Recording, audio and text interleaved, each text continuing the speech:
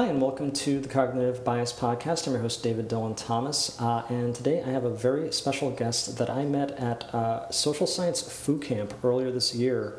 She's doing some really fascinating research, and I will let her introduce herself. Hi, thank you for having me. Sure. My name is Jet Sanders. I am an assistant professor at the London School of Economics. I'm what people call a behavioral scientist. So my background is in experimental psychology, but I am a consumer of behavioral economics and psychology more broadly to see if we can integrate all that information and apply it to the real world. Yeah, and just for viewers who aren't necessarily familiar with the intersection of economics and psychology, tell me a little more about how behavioral science and economics kind of mingle. Yeah, I think that's a really interesting question, and I actually think that a lot of the answers to that are not completely understood yet.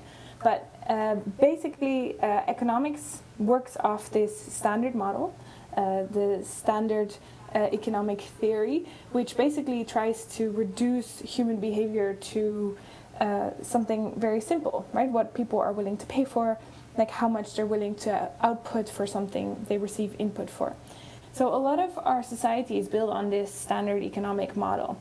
But what's really interesting is that there's a lot of research that's been done in psychology that was completely in contrast to how this standard economic model works, because the standard economic model assumes human rationality. Whilst in psychology, what we're finding all the time is that humans are not rational at all. You don't say. So, yeah, I know. Obviously there's a conflict there. So behavioral economics essentially is trying to bridge that gap by looking at how we can overcome and understand psychological biases and heuristics in terms of how we input them in this standard economic model. Mm-hmm. So when we met, you had just given a presentation on some really fascinating research that had to do with the days of the week. Can you give us a précis of kind of what you looked into and what you discovered? Sure. Yeah, so when I was at SciFu, I spoke about how psychological state and behavior can fluctuate over the weekly cycle. So over the last couple of years, this has really been my baby, where I just haven't really been able to let go as to why this might be happening. And one of the main reasons was that we found, so this is other collaborators and myself, so some of my important collaborators here are Rob Jenkins and David Ellis at the University of Lancaster and at the University of York. And all three of us kept finding these patterns where you'd expect behavior to be the same on every day of the week. We actually found that behavior was different on different days of the week. So one of the first areas that we looked at was like medical appointments. So whether people are more or less likely to miss medical appointments on different days of the week, and that's what we saw. And then we thought, what is going on here? So we started to dig into that a little more. So what did you find out? Well, we don't really know the answer yet as to why it's happening, but we did find that it's happening everywhere. So we see these fluctuations in voting intentions, for example. So we looked at election data ahead of the Scottish independence referendum. So this is like obviously a very important vote where the Scottish people have a one-off chance, essentially. Well, potentially they'll have a second chance now, but they had a one-off chance to say whether they wanted to remain as part of the United Kingdom or not. A union that had been in place since the 18th century. So obviously that's a very important decision. So what you'd expect is that people will be thinking about this decision ahead of time and that they make a sort of reflective choice about what they want to do there, right? Mm-hmm. So you shouldn't see any fluctuations over the days of the week, because what day of the week it is should be trivial to this important decision, right? Mm-hmm. Well, when we looked at those voting intentions, we actually saw that they fluctuated. So from Monday to Thursday, people's interest to become independent from the rest of the UK diminished. So we saw a 4% difference from Monday to Thursday, and then on Friday it shoots back up. So essentially 4% more people are against independence on Thursdays as compared to other days of the week. So like that's one a very, very like clear example. We then found the same pattern for Brexit and for the election of Donald Trump. So like that was a puzzling finding, then you start to think about, okay, what is the like cognitive principle? Like what's underlying all of this? And one key component to all decision making is how much risk you're willing to take. So we then ended up looking at risk tolerance and whether that tracks the same pattern. And we found the same pattern, essentially, nearly exactly the same. So from Monday to Thursday, people's risk tolerance goes down, and then on Friday it goes back up. So that suggests that it's risk tolerance that is fluctuating over the weekly cycle. So we're more willing to take risks on the weekend than we are during the week. Is that roughly how it works? I mean, that's actually a really interesting thing that you're adding to that. We don't know whether it's the weekend necessarily because it's very difficult to get weekend data. We know that from Monday to Thursday it goes down, so it seems like the middle of the week people are less likely to take risks than towards the end of the week or in the beginning of the week. Now what happens on the weekend in terms of risk tolerance is a bit of a mystery, but we do know that mood peaks on Friday and Saturday, and we know that there's a relationship between mood and risk tolerance. So like we expect that risk taking goes higher on Friday and then goes even higher on Saturday and then kind of levels off again on Sunday when you're kind of preparing for the week again. It's where it's the same as on Monday, if that makes sense. And then it lowers again Tuesday, Wednesday, Thursday, where it reaches the lowest point and then goes back up. So there's this cyclical pattern. And you're saying like mood can affect, risk tolerance. So what do we think is happening in the middle of the week with your mood that's different on the weekends as far as like that might be affecting risk tolerance? I mean, that's a great question, one that I don't know the answer to yet. One thing that we do know is that the weekly cycle is a man-made cycle. So like there's no biological system that drives fluctuations over the weekly cycle. We know that humans are doing this collectively. So we think it's a social cycle. So let me give you some context around that. Like when you might be going like to the shops, for example, the opening hours, when you might be dropping your kids to school, like when you might be going to work or not, is probably all affecting your mood. So we've collectively decided that there's these times where we do certain things. We think that is affecting your mood in a systematic way, and that is affecting your risk tolerance and then your decision making or behavior on a population level. So on an individual level, you might sometimes just find like you're grumpy on a Monday morning, right? Or you might just have a little midweek slump. And that might not be so important on an individual level, but when you're talking about these decisions that everyone is making collectively, then we are all shifting, like from feeling more or less inclined towards a risky option, like for example in voting behavior. So it can make a big difference.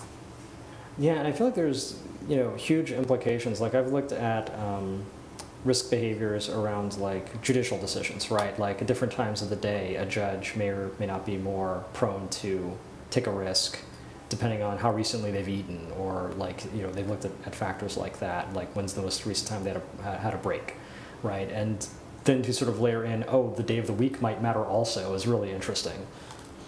Yeah, I think that's fascinating. I'm glad you're bringing that up, because the thing is that we know a lot about behavior in different contexts, right? Like we often, when we're doing this experimental work, we tend to say, okay, let's put a lab coat on someone. So we put someone in a different environment. So we test them with or without the lab coat, right? So we test that same individual under different conditions. But we often forget about this sort of temporal dimension of their decision making too. Like if you are wearing a lab coat in the morning versus whether you're wearing a lab coat in the evening, it might actually have a very different symbolism. It might mean something really quite different. Like if you see someone in a lab coat on the street in the evening, you probably think they're going to a party. Whilst if you see them in a lab coat in the morning, they're probably heading to work. That's great. So we have many different associations, and we don't necessarily test individuals at lots of different time points because it's very expensive. Yeah. So that's something that we call intra-individual differences. So inter-individual differences is when you're testing people under different conditions, or you're testing different people. So let's say introverted versus extroverted people in the context of a party. That would be inter-individual differences, and intra would be testing someone who is considering themselves as an introvert under lots of different conditions. So they might be more extroverted at a party than they would be in the library, right? Like just like an introverted person, like an extroverted person. So those are sorts of individual differences that we see fluctuating over situations, over environments or contexts, like physical contexts. Mm-hmm. But we know behavior fluctuates across both space, right? And we know quite a lot about that already. But also across time. And there we know very, very little still. And no one's really looking at bringing all of that together. So real world temporal contexts, like the time of day, the time of the week, or even the month of the year. Like how do you as an individual change? And how does that differ from someone who might identify as having different characteristics? Like whether you're a drinker or not, or whether you're an introvert or not, or an extrovert or not. Does that make sense? Oh, it makes total sense. And it kind of opens up just this whole field of study, right? Because even to your point about the time of year, I know that, as a professional, I work in client services, right? So I have clients in all sorts of industries, healthcare, finance, what have you. But consistently, everybody goes and takes a break in the summer, right? Even though they're not still in school. Like if you're in school in the States, you're used to, oh, summer's off, that's just the way it is. And you can account for people who have kids, right, might behave differently, but even the ones who don't. There's this notion of, oh, well, summer, we're just not going to get a lot done. We've just sort of accepted that. Even though we're long past the point where that's being imposed culturally on us. It's sort of this habit. And it's just fascinating to see the different ways. And to your point, a lot of this is socially engineered. There's nothing biological. Again, a year is, it's a construct in terms of literally the Earth going around the sun, but in terms of behaving differently at different times of the year, that's totally socially constructed, and it's interesting to see it impact. Yeah, it's fascinating. And I think it's especially interesting because it is going to be this intersection between a biological system and biological cycles and this psychological phenomenon. So figuring out what is the stuff that's cultural and what is the stuff with that's social, right? Because anything cultural is automatically engineered by humans, as well as the biological patterns. So obviously the circadian rhythm does affect us. So that's the time of day, right? There's very clear evidence that there's also different times of day at which we are just more alert, and that affects our cognitive functioning. And that affects our mood, and we don't know really what is causing what. We just know that the circadian rhythm is a part of being human. And the same for seasonal effects, or even the menstrual cycle. We know that there's all sorts of fluctuations that are happening on a cyclical basis. So humans need to deal with these cycles. But the social component on top of it sort of adds this extra complex layer where sometimes it diminishes different effects and sometimes it enlarges effects that we observe. Like the summer one that you just described is a great example of that, where the social engineering around drinking culture, for example, makes people much more likely to drink in the summer, but only for social drinkers. So people who tend to have a drinking problem tend to drink much more in the winter. So there's an interaction between different types of people, the biological functioning of what winter means, or how the human body interacts with winter and summer, and then also the social phenomenon. So if you're a social drinker, then you tend to drink more in summer because you're with your friends, and that's socially acceptable. Whilst if you have a physiological problem around drinking, then you tend to drink more in the winter, which is possibly more biologically driven. And even, I think we had talked a little before about how, months and years, there's a physical component to how we're defining those, but weeks are really arbitrary, right? We just sort of invented them, and cross-culturally too, weirdly, we've just sort of all agreed, oh yeah, 7 days, that's a week, let's work with that. Yeah, I think that's actually you're right on the dollar there. I think it's so interesting. That's also why it fascinates me so much. I feel like all these other cycles, there's at least a biological grounding to it. But with the weekly cycle, that's so much of a puzzle. It seems like, I wouldn't want to attribute percentages to it, but at least the majority of it tends to be social. We don't really know what the biological basis of the weekly cycle is. There's barely any. We do know that a lot of different cultures have independently of each other come up with a weekly cycle. So there's the Tang China, I think it's called. There's also Gupta India. They came up with a 6 to 8 day cycle. I think something like 600 years BC. So there seems to be something comfortable around having a cycle that resets in terms of how much we work and play, or rest and working days. So that's fascinating. Yeah, and we don't know exactly what that comes from.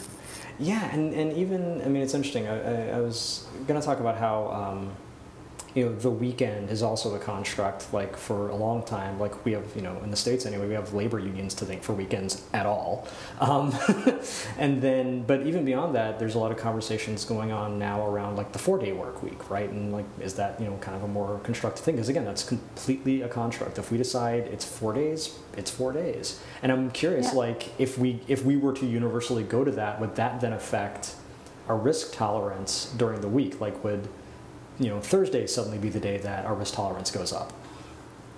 That is certainly what I would expect. Like, I think it's very hard for me to make a real case for that, but I'd expect that we see that fluctuation. The best evidence that we have is that we see that on bank holiday weeks, we see the entirety of this weekly cycle shift. So at the moment, if I'm talking about a Monday, it's really what I'm talking about is not the actual Monday, but it's about the beginning of the working week or the beginning of the day that shop opening times tend to happen, right? Not everyone works on a Monday, but social stuff happens that we all associate with Mondays. Whilst when it's a bank holiday week, we call our our Monday becomes a Sunday, and then our Tuesday becomes the beginning of that working week, and then we see that entire pattern shifts and it just becomes a little shorter. So we see that Tuesday and Wednesday, mainly Wednesday, tends to become this middle of the working week, and then Friday is the same again. That's really interesting, and I wonder if, like, in the next phase of study, it would be really interesting to look at people who are unemployed, and does their, like, risk tolerance change throughout the week? Like, are they still kind of locked into the cycle of the work week even though they're not literally working? I mean, I would love to look at them. We have looked a little bit at shift workers and students, so people that have a very different working week than most other people, and we do see a very similar pattern. So we don't see any differences. We do see that working adults tend to have a stronger effect of the weekly cycle, and the best evidence we have in terms of people that are not employed are the elderly. So we have looked at how people are functioning that are in their pension year, so we don't actually know anything about whether they're working or not, but we know that in people that are over 65, we see a diminishing effect of the weekly cycle in missed medical appointments. So in this case, what we see is a linear trend. So we see that people are less likely to show up to medical appointments in the beginning of the week than towards the end of the week, but that's mainly driven by working adults, both male and female, in a similar trend, but it so happens that men are much more likely to miss medical appointments than women. Really? Yeah. So I kind of want to dig into that, because purely by coincidence, I managed to find out that in the States anyway, people missing appointments is huge. It is a $160 billion with a B dollar problem. Like, that's how much money is lost every year from people missing appointments. So, like, any insight we can get into that is, like, a really big deal. So you're saying, A, men are doing it more often than women, but B, you're saying it's happening more during the week than... So, yeah, how did that map to... Remind me, how did that map to days of the week in terms of when people were missing more or less? Sure. So, I mean, the first thing I should say is I should caveat this, because this is data that was recorded in Scotland. So this is all based on Scottish data. Okay. In principle, we expect that these patterns are the same in lots of other populations, but it's always worth noting that this is a very specific demographic that we worked with. Now, it is also based on 4.5 million data points of basically all missed medical appointments in Scotland during the time point that we collected data for. And if I recall correctly, this was in 2012. So we basically analyzed and looked at reorganizing this data by what day of the week people missed those medical appointments on. And we saw that in the beginning of the week, people were more likely to miss medical appointments than towards the end of the week. That was the first thing. We also saw that it was more so the case for men than it was for women. And more so the case for young people than it was for old people. Now, interestingly, there's an interaction there. So young people are more likely to be affected by the day of the week as well than old people are. But what we can learn from that is that you can use that information to schedule appointments differently. In the UK, this is also a massive problem. In the UK, they have something called the NHS, the National Health Services, which are free for everyone. That also means that tax money is going down the drain every time someone doesn't show up to a medical appointment. So they put a lot of effort into trying to get people to show up to these medical appointments. Now, so far, the best types of interventions that they've been able to apply in terms of using behavioral science are things like sending people text messages that make it easier for people to cancel their appointments if they're not going to show up, which have like the phone number in it. Now, what's really interesting there is that people got really excited just about like a 2% reduction in missed medical appointments, right? Because that already, like you say, it's like a really big loss to the health service, so that already makes a huge difference. And what's really interesting is that we've done a small trial with one hospital in Scotland, so one outpatient hospital, to reduce these missed medical appointments. And all we've done is we've moved scheduling from the beginning of the week towards the end of the week. And we were able to reduce missed medical appointments by 12%. So this is a pre and post. Wow. It's definitely a small study. And we have to get a bigger partner to see if we can do this. But it's promising. It's promising. Like, it would be a huge savior if this is something that we can do. I think another thing that is interesting to think about in that respect is some hospitals will not be able to shift their appointments towards later in the week, right? That's going to be quite problematic. But one thing that might be possible is to look at which demographic information you might have available about your patients. So you might be able to put your elderly patients earlier in the week, who are less likely to miss their medical appointments in the first place, but are also less affected by the weekly cycle. And then put your younger patients, and especially your younger male patients, later in the week. Yeah, and that's, I mean, it's interesting to me where you sort of go from, okay, we've observed this phenomenon, this behavior, into like, what are the nudges that we can do to sort of, make better use of this data? I mean, I think about the fact that, so it's a big thing here where we're, one of the few countries, democracies that makes it harder to vote. Like, we have it on a Tuesday, and, it's, a lot of people working. It's really hard to, there's all sorts of, like, barriers we throw up. And so people talk about, well, what if it were a holiday, right? Or what if it were on a weekend? And that's mostly around just ease of voting, but it would also be interesting to see if that also impacted, like, to your point, if that changes the risk factor for people. Would people vote differently on a Saturday than on a Tuesday, right? Like, would that actually affect political outcomes, not just voter turnout, if we were to change the day of the week? I mean, I would love to measure that, obviously. That's to say, for starters. I think what's interesting is that we don't always see exactly the same pattern, and I think that's because we can't necessarily align people's voting to risk tolerance all the time. So not every vote is going to be aligned with risk tolerance. We have good evidence to suggest that risk tolerance is fluctuating throughout the week, and we have good evidence for some data sets that it's very clearly a risky vote to vote one way or another way, but we don't always have that. So it is also possible that we won't see fluctuations all the time, but certainly when it comes to knowing that there's very clear patterns in mood over the weekly cycle, and we already know that our mood is affected by all sorts of things, like a rainy day. We know that a rainy day, like if it's a rainy day on the day that you're voting, we see that there's a shift in patterns. So I think in general, it's really important to be mindful of when you're asking someone to vote, that these sort of temporal effects that shouldn't be affecting decisions of this magnitude are actually affecting decisions of that magnitude. And so my prediction would be yes, absolutely, we would see a shift in the decision. In what direction would probably depend on the political candidates and the choices that people are facing at that particular time point. Yeah, and that's, I mean, here in the States, that's actually a very big deal right now because there's this sort of political thing happening where on the Democrat side there is this split between people who want to sort of play it safe and have a candidate who's sort of espousing, very safe, liberal but very safe liberal values versus a group that wants to espouse more just revolutionary, like free healthcare or reparations or sort of like these big, like real fundamental system shifts. And I have to imagine that those are the types of policies that really, ping people's risk tolerance, right? In terms of like what they're willing to vote for and like how much of a change they're willing to make. It's a really interesting time to be thinking about risk.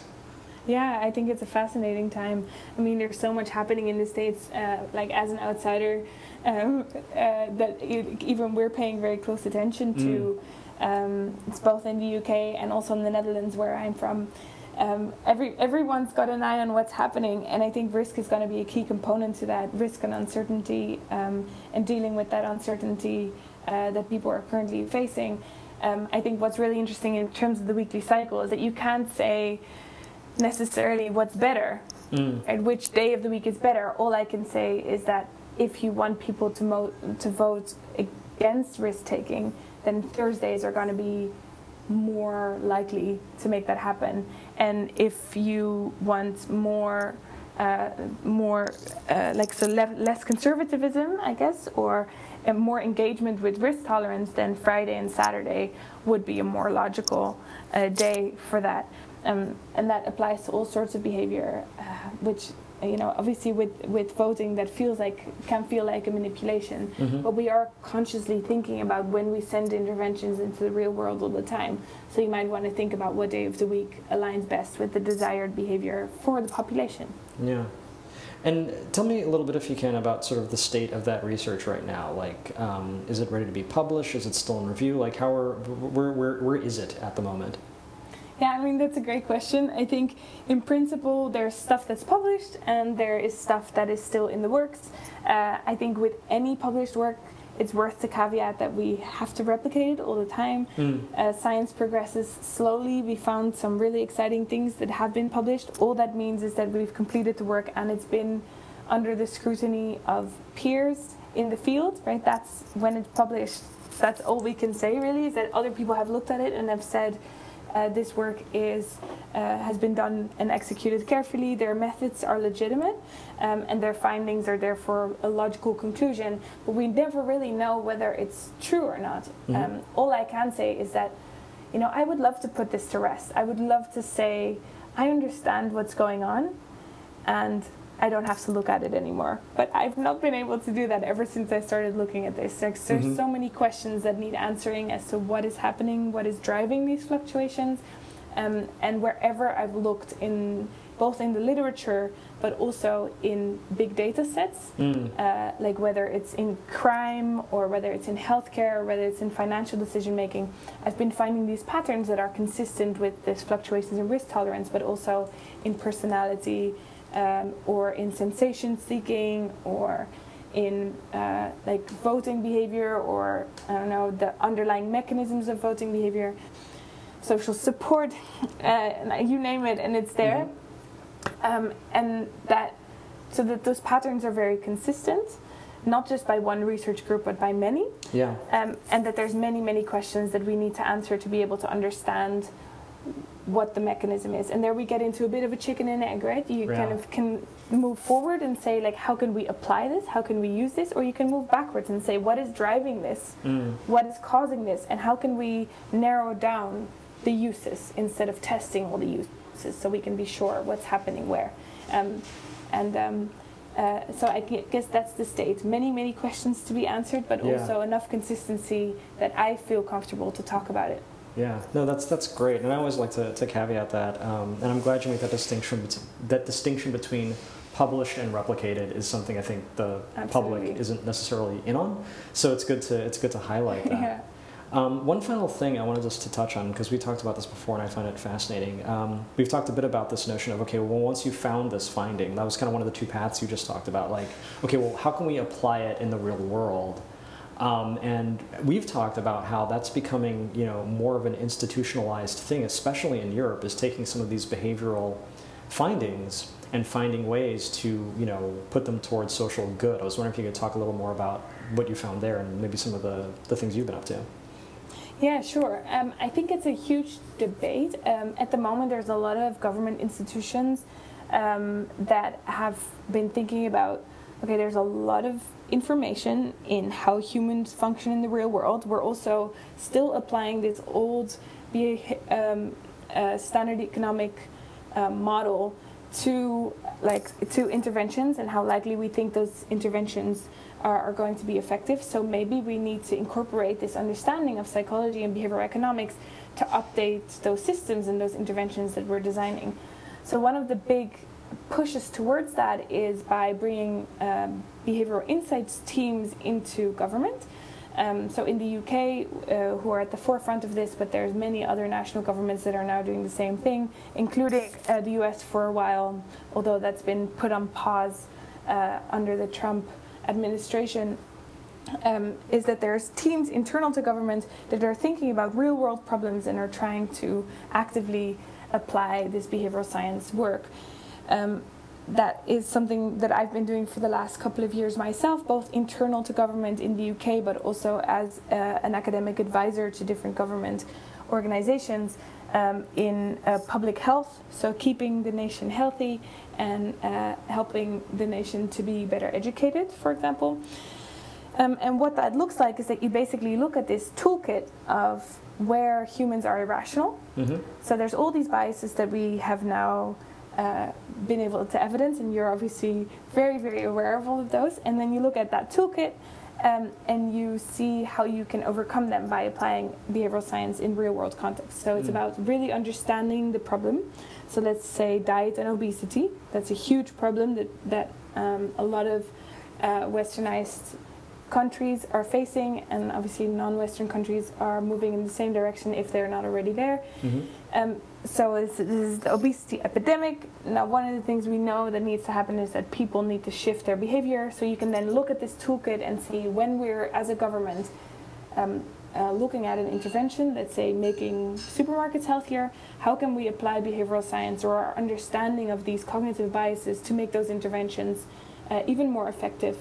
And I think when it comes to looking at those specific biases, it can be challenging because sometimes something has been replicated many, many, many times, but then when you use it in the real world, it doesn't work. And I think that's why we have to test it. And I think it's really important that we use randomized control trials to be able to test everything that we've done in the lab in the real world before it then becomes the sort of standard letter or the standard way of doing something, rather than just looking at the literature and saying, okay, well, this is what the literature says, so we can implement it right away. Right.